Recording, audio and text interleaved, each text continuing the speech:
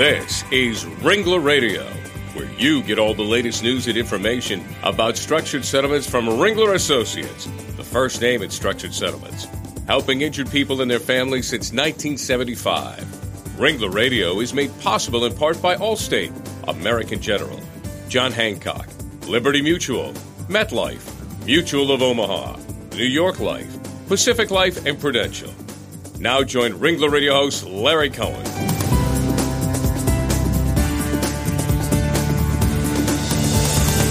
Well, hello and welcome to Ringler Radio, everyone. I'm Larry Cohen, the head of Ringler Associates Northeast Operations, and once again, we're glad you could join us. Well, consider this. The Center for Disease Control reports that each and every day in the United States, more than 9 people are killed and more than 1,150 people are injured in automobile crashes that involve a distracted driver. In the meantime, 77% of adults say they're confident they can safely drive while texting. And in fact, 1 in 5 confess to surfing the web while driving, if you can believe that. 10% of drivers of all ages under the age of 20 who are involved in fatal crashes were reported as being distracted at the time of the crash. And taking your eyes off the road for 5 seconds while driving at 55 miles an hour equals the length of a football field without ever looking at the road. And distracted driving doesn't just include cell phone use. Listen to this public service announcement, the story of 2 young women, one who was looking at her GPS while she was driving, and the other whose father was killed by that driver in a matter of a few seconds. I wasn't texting, I wasn't using a cell phone, but I still killed someone.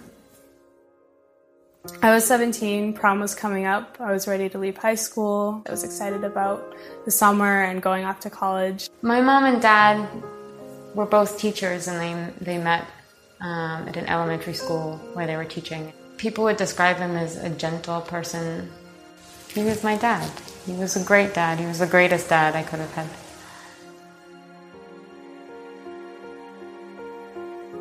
I was on my way back from my clarinet lesson.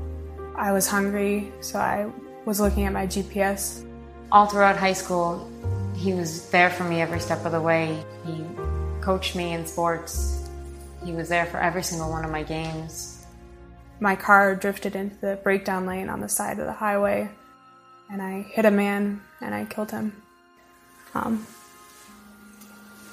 responsible. That PSA was produced by an organization called End Distracted Driving, or NDD.org. And today we're going to talk to the attorney who started that organization, a man named Joel Feldman, who has been a practicing attorney for more than 30 years and regularly represents those injured or family members of those killed by distracted drivers. Joel created the Casey Feldman Memorial Foundation and the NDD.org website. We're going to be talking to him today about this extremely important subject. And joining me as my co-host today to help along the way is my friend and Ringler colleague, John Wilcox. John is the Ringler Associate in the Berwyn, Pennsylvania office. John's been providing structured settlement services for more than 25 years. He joined Ringler back in 2013. Of course, I've known him for many, many more years than that. John, welcome to Ringler Radio, and thanks for being my co-host today. Oh, Larry, it's a pleasure to be here. Terrific. Well, Joel, it's great to have you with us, and what we're talking about today is an epidemic problem of distracted driving. Well, Joel, it's so good to have you with us here today. This is an epidemic problem we're talking about, the whole area of distracted driving. And Joel, it's interesting that you've started this organization called NDD.org. Tell us what prompted you to do that. Well, Larry and John, it's great to be here and to be able to share my story with you. I started NDistracteddriving.org in 2009 after my daughter Casey was killed by a distracted driver. She was walking across the street in Ocean City, New Jersey. A 58-year-old man was reaching for his GPS. She was in the crosswalk. He rolled through some stop signs. He hit her and he killed her. How old was she, Joel? Casey was 21 when she was killed. Wow. That's tragic. We give you our sympathy for sure, but it obviously galvanized you to do some good things in her memory, and I'm sure that the organization NDD.org was one of them. Tell us about the genesis of the organization. Well, initially after Casey was killed, and hopefully none of the listeners that you have on have lost children, but it takes a while to try to figure out what to do and how to move forward. And one of the things that kept occurring to me was I used to drive distracted all the time. And as you mentioned, I've been an attorney for years. I've represented people who've had terrible injuries or family members of those who've been killed, often through distracted driving. And I drove distracted all the time. So I kind of looked at that. I kind of thought about Casey. And since she hadn't graduated college, she hadn't found a career, she hadn't married, I figured I needed to do something to keep her memory alive, and I wanted to do something to try to lessen the tragedy. So it was in that atmosphere, in that climate, that we decided that there was something that we could do with respect to distracted driving awareness. Hey, Joel, it's John. Exactly what constitutes distracted driving? Well, generally what the U.S. Department of Transportation and other traffic safety folks say is distracted driving is doing anything while you're driving other than the task of driving. Driving, we hope, would be the primary task when people are in cars. There's three types of distracted driving, three categories. One is manual. Are you holding on to the steering wheel? Or are you holding on to your phone? Are you taking your hands off the wheel to eat and drink and steer with your knees?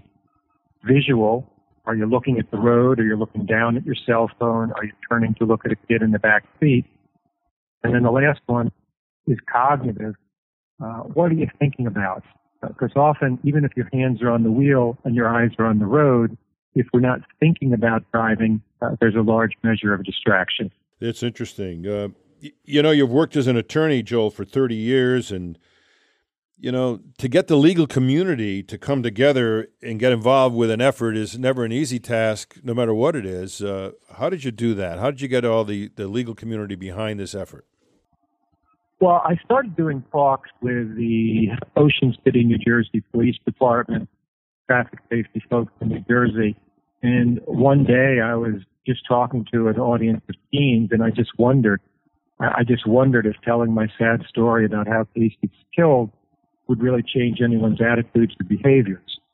So at that point, I started looking to see if there was a scientific presentation, if there was a presentation out there that folks had tested for effectiveness, and I actually didn't find one. But in my backyard, literally, is Children's Hospital of Philadelphia. So I spoke with them, and they helped develop a distracted driving presentation that has a lot of science behind it and is very effective. So taking the scientific presentation, I knew that I couldn't talk to all the folks around the country, primarily kids, but I needed to. So I reached out to the American Association of Justice at an annual meeting, all the trial lawyers, and it was amazing. I said, I've got this presentation, but I need your help. And within 2 weeks, 500 trial lawyers from around the country said, we'll volunteer our time, we'll go into communities for free, and we'll spread the message. Joel, you said that you worked with the folks at CHOP, and you developed this interactive, scientifically guided, evidence-based distracting driving awareness program. Tell me a little bit more about that so that our listeners understand exactly what you're talking about. Well, I think what most people would understand right off the bat is that as human beings, most of us don't like to be told what to do. And particularly parents would understand that their teenage kids don't like to be told what to do. My children are Casey and then her little brother Brett. And I know anytime I tried to tell them what to do or give them unwanted advice, they'd sigh or roll their eyes. So part of this was, how do you approach teens? So to give you an example, when we walk into an auditorium, I'll just start and I'll say that I don't think distracted driving is just a teen problem. I know that your moms and dads and other adults drive distracted, and I think teens can actually help solve the problem. And so that sets the tone for a better conversation with the teens. And then I tell them, I'm not going to tell anyone here not to use their cell phone when they drive, not to eat, not to put on makeup. You guys are going to make your own decision.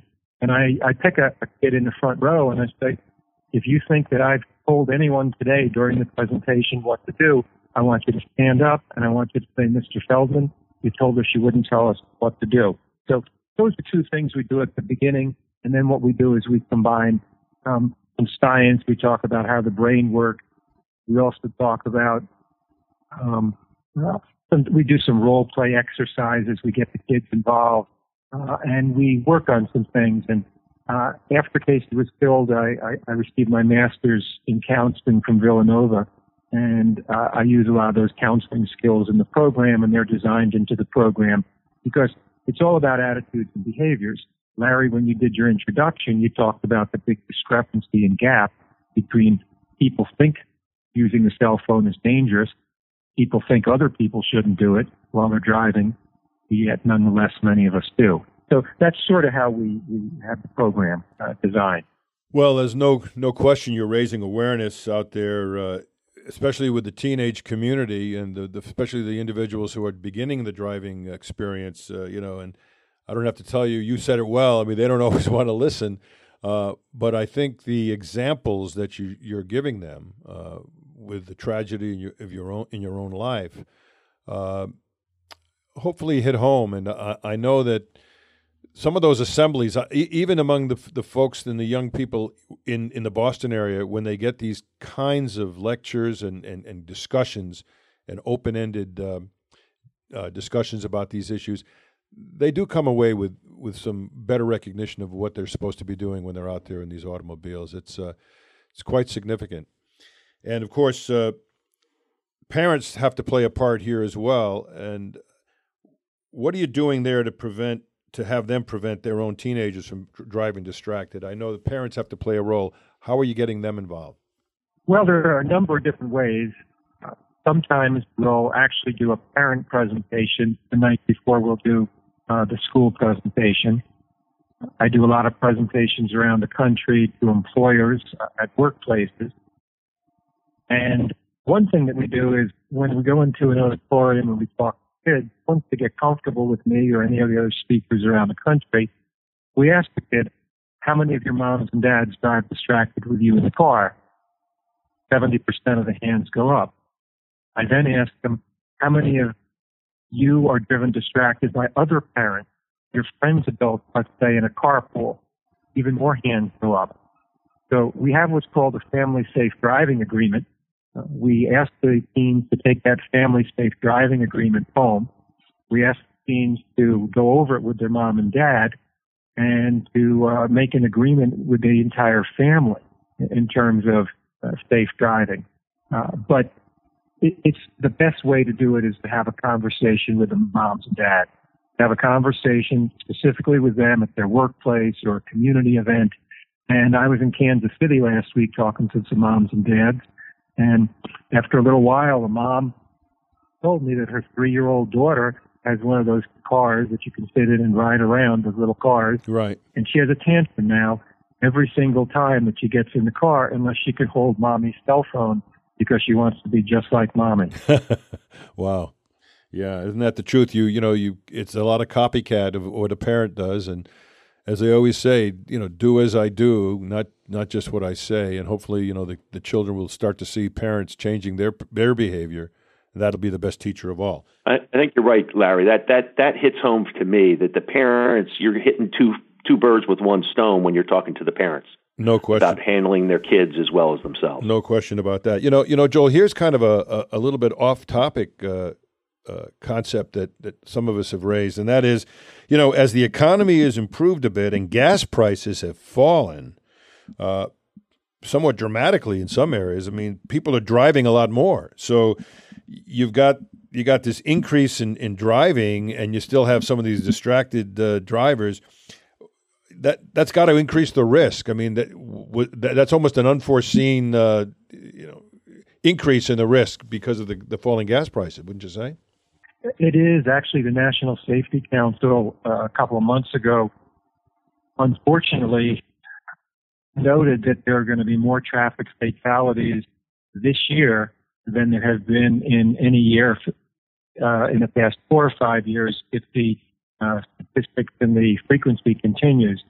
Generally, there's about 32,000 people killed each year in motor vehicle crashes, and the way the statistics look back in August, it looks like it's going to be closer to 35,000. Some people have said that, as you pointed out, that it's because people are driving more.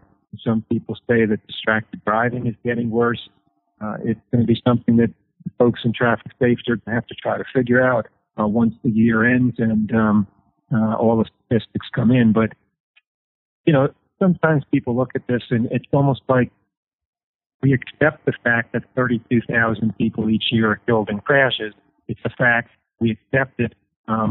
Those people who are affected by those crashes, like me and all the other folks, we don't accept it. So that gives us some of the impetus to work in many, many states, and the federal government are continuing to work on different programs to bring down those deaths, to bring down the deaths. I mean, it used to be drunk driving took many more lives than it does today, and there needs to be an effort, a really concerted effort to make sure that we can start bringing down the deaths and crashes due to distracted driving. I know that you've done a lot of workplace distracted driving presentations around the country. Tell me what employers are doing actually to deal with this problem, Joel, because it's got to be on their hit list of things to do to keep their place safety. Well, I think, a lot of people say to me, employers want to do this because they don't want to get sued, because if their employees are in a crash, the employer will get sued. I've rarely had an employer around the country say to me that's why they want to have me come in and talk to their employees. It's basically because they care about their employees. Most employers think about their employees as part of a large extended family, and they feel responsible for the safety of their employees. So I've found that employers want to have me come in. We go over the Family Safe Driving Agreement. A lot of employers will also make a donation to our foundation so that I can do this talk in schools in the locale. So when I do an employer talk or a workplace talk, I'll typically do 2 or 3 different schools in the same area around the country. There are some employers who will have safety awareness days centered around the talk. They'll take the Family Safe Driving Agreement and they'll challenge their employees. Can we get 500 employees and their family members to sign it? Sometimes they'll also say, can we sponsor some activities in the community? A lot of our teams today like to make videos, and the teams are really talented. Employers across the country are sponsoring local contests for teams to make PSAs about distracted driving. So I've been very, very impressed with the efforts of employers and their caring of employers. Yeah, you brought up an issue earlier that the American trial lawyers are heavily involved with you. Are they seeing anything with respect to employers and distracted driving as far as lawsuits towards the employer actually being placed by the injured individuals? Well, I've been practicing law for 33 years, and we used to call them negligence cases when people would be distracted when they're driving. Now we seem to call them distracted driving cases. More often it's based upon people using a phone, but there is a greater frequency of distracted driving cases that attorneys are seeing all across the country, Well, I want to take a quick break right now and come back in just a minute with a lot more with Joel Feldman and with John Wilcox about this very interesting and topical subject matter of distracted driving. We'll be right back.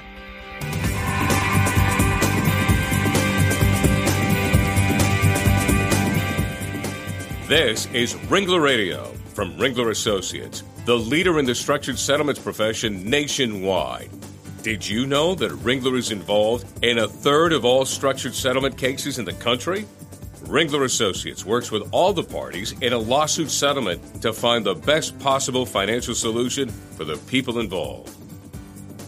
There's a Ringler Associate in all the major cities of the U.S. No one has more experience than a Ringler Associate. Check out our new website at www.ringlerassociates.com for the best information for claimants, legal professionals, and claims personnel, and to find the Ringler associate nearest you. When it's your interest at stake in a lawsuit settlement, you want only the best financial plan. You can count on Ringler Associates to structure a customized plan that meets the needs of you and your family for the future. Visit ringlerassociates.com to learn more.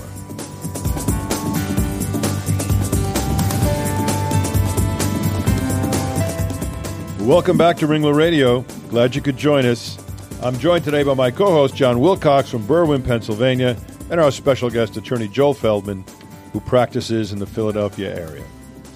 Joel, as of June of this year, 2015, more than 250,000 teenagers and adults have participated in your program in over 43 states and Canada. You've had a network of 700 trained volunteer speakers, and you yourself give presentations all over the country, from high schools to energy companies and other employers. So what kind of feedback have you received, and what kind of changes are you seeing in the area of distracted driving from your efforts? I have to tell you that for a dad who's lost a daughter, I consider myself very, very fortunate. I love talking with teens, college students, middle school students, also adults, but I really prefer talking with kids, quite honestly. And I get feedback all the time. I get emails from kids. I get text messages from kids who've seen presentations. I did a talk at Louisiana State University last year to the women's gymnastics team, and they had said that often they would take selfies when they were driving, and for several months after that talk, I would get safe selfies from the members of the team. They'd say, "Hey, Mr. Feldman, I'm stopped in my car. I'm texting. I'm stopped in my car. I'm putting on my nail polish." So I've gotten great feedback. I continue to get great feedback, and I'm really optimistic. There's some folks who say, "Gosh, it's an epidemic. It's not getting better." I'm optimistic from the teens that I speak with and the teens that the trial lawyers across the country speak with when I talk with them, that the teens can get the message. They are getting the message, and they're going to change the way they drive. And one thing I say for the parents who are listening is I tell the teens, you don't have to drive like your moms and dads. Isn't that true? Isn't that true? We're all guilty from time to time of doing things. And believe me, having kids in the back seat, they're listening to everything you say, they're hearing and they're watching everything you do. And if you're doing it, it's more likely than not that the kids are going to follow suit. So, yeah, that's very important. Joe, let's talk a little bit about technology in automobiles, moving down the highway, moving down the road time-wise as well. I had a young person say to me the other day, "Boy, I can't wait for these driverless cars to really hit the highway because I can sit there and play with my, video games and do my texting while the car's rolling down the highway." Now, I know it's kind of prototypical and there's prototypes out there, but how do you feel that whole area is going to impact what you're trying to do, and maybe talk about some other technological advances that are coming down the road that might impact what you're doing? Well, over the last 3 or 4 months, I've attended a number of traffic safety conferences across the country, some in Washington, Chicago, Virginia, and the engineers have come in and they've talked about the driverless cars. And most people in the traffic safety community are very optimistic that the driverless cars one day will take the biggest factor in crashes out of the equation, and that's driver error. I'm not certain whether or not, a driverless car will allow people to play video games as they're driving down the highway or not, but people think that it ultimately, when they get the bugs worked out of it, we will be a lot safer. Now, the age of a car today is roughly about 10 years, the average age of cars across the country. So projections are that around 2022, 2025, the driverless cars are going to start to be sold. So it's not going to be until 2030, 2035, the bulk of the cars in the country are driverless. So assuming that they do make a big difference, we still have a lot of people who are going to be in crashes, a lot of people killed, a lot of family members lost, if we don't work harder and do things now, immediately and for the foreseeable future. Well, it's interesting. John and I happened to have been in South Florida a few weeks ago, and going to dinner, we saw a lot of driverless cars, but turned out to be short little women in the front seat. We couldn't see them. Hey, Joel, 39 states and D.C. now prohibit texting and driving. And I know that 10 states plus D.C. prohibit drivers from using handhelds. Is there any kind of new legislation pending that pertains to preventing distracted driving? Well, at a minimum, every state should have a law that says you can't text, but it's more than texting. Every state should have a law that says that you shouldn't be able to use your handheld device for any purpose. And as you pointed out, there's only about 14, well, it's about a dozen states now that prohibit drivers from using handheld electronic devices. The National Safety Council, the NTSB, they've called for a total ban on cell phone use in the car, handheld or hands-free, because we probably don't have time to talk about it. Hands-free Bluetooth cell phone use is not really safe because you're still cognitively distracted. In terms of specific legislation nationally, there is nothing. People are hoping that the same way the federal government mandated that the blood alcohol level for drivers not exceed 0.08, they're hoping that the federal government one day will take the lead in this and help states enact uniform laws that will reduce distractions across the board, not just texting, but all distractions. Well, Joel, in New England, where I live, Connecticut changed its law to prohibit a handheld device, and you had to have Bluetooth. And so I got that Bluetooth, addition to my car. What's even more important than a Bluetooth addition to my car, there was my wife. If my wife's in the car with me, she won't let me even come near the phone. So I think part of it is laws that are there, but, you often see people breaking the law because that's easier for them to try to do what they're trying to do.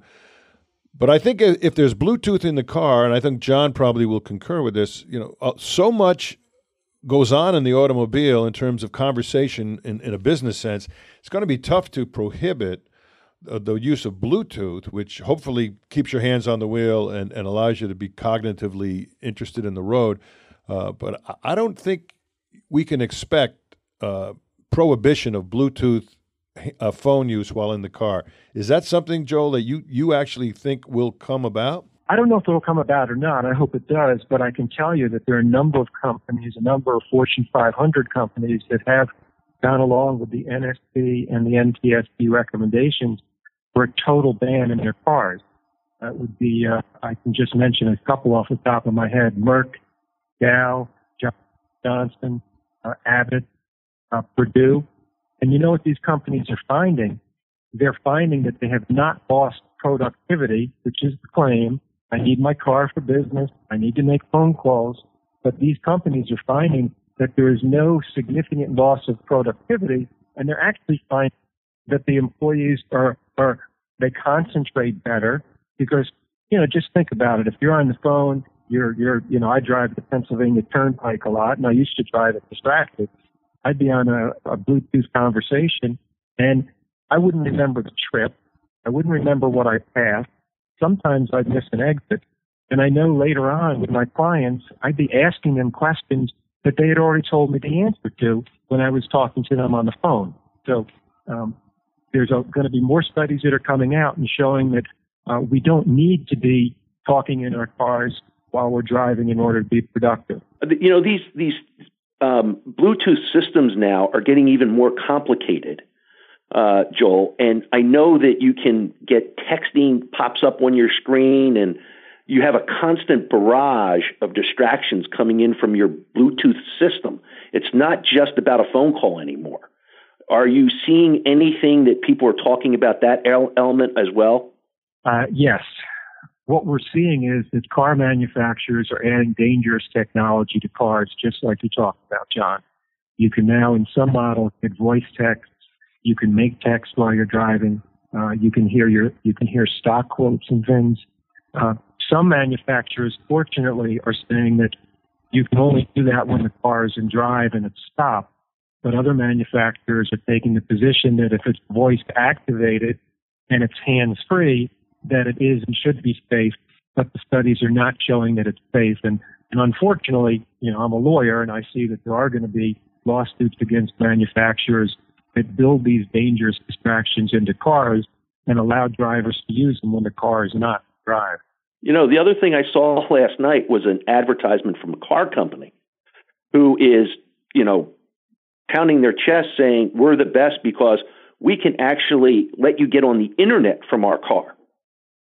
And I mean, that to me sounds scary.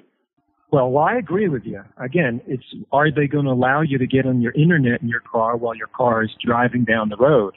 I have no problem if they make it so that you can be on the internet in your car if your car is in drive. That's fine with me. With respect to voice activation, we talked about, I don't have a problem so much if it's related to GPS or if it's related to windshield wipers or climate control, if they get the bugs out of the systems, because those are things that are related to driving. But do you really want to be driving down the road while somebody is texting their girlfriend, looking at stock quotes, accessing Facebook? I don't think we do. I agree with you 100%, Joel. I think it's where we're headed. We have to have some restrictions on some of these activities. It is going to go a little overboard. And, I do know in my own car, the GPS won't allow me to work with it while I'm driving the car. I can only do it while I'm stopped.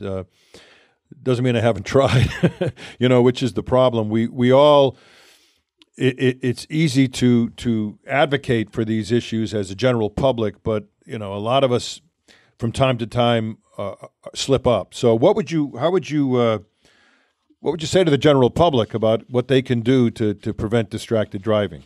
If you're a mom or dad, you should know that once your kid is in a forward-facing car seat, they're watching you drive and they're learning how to drive from watching you.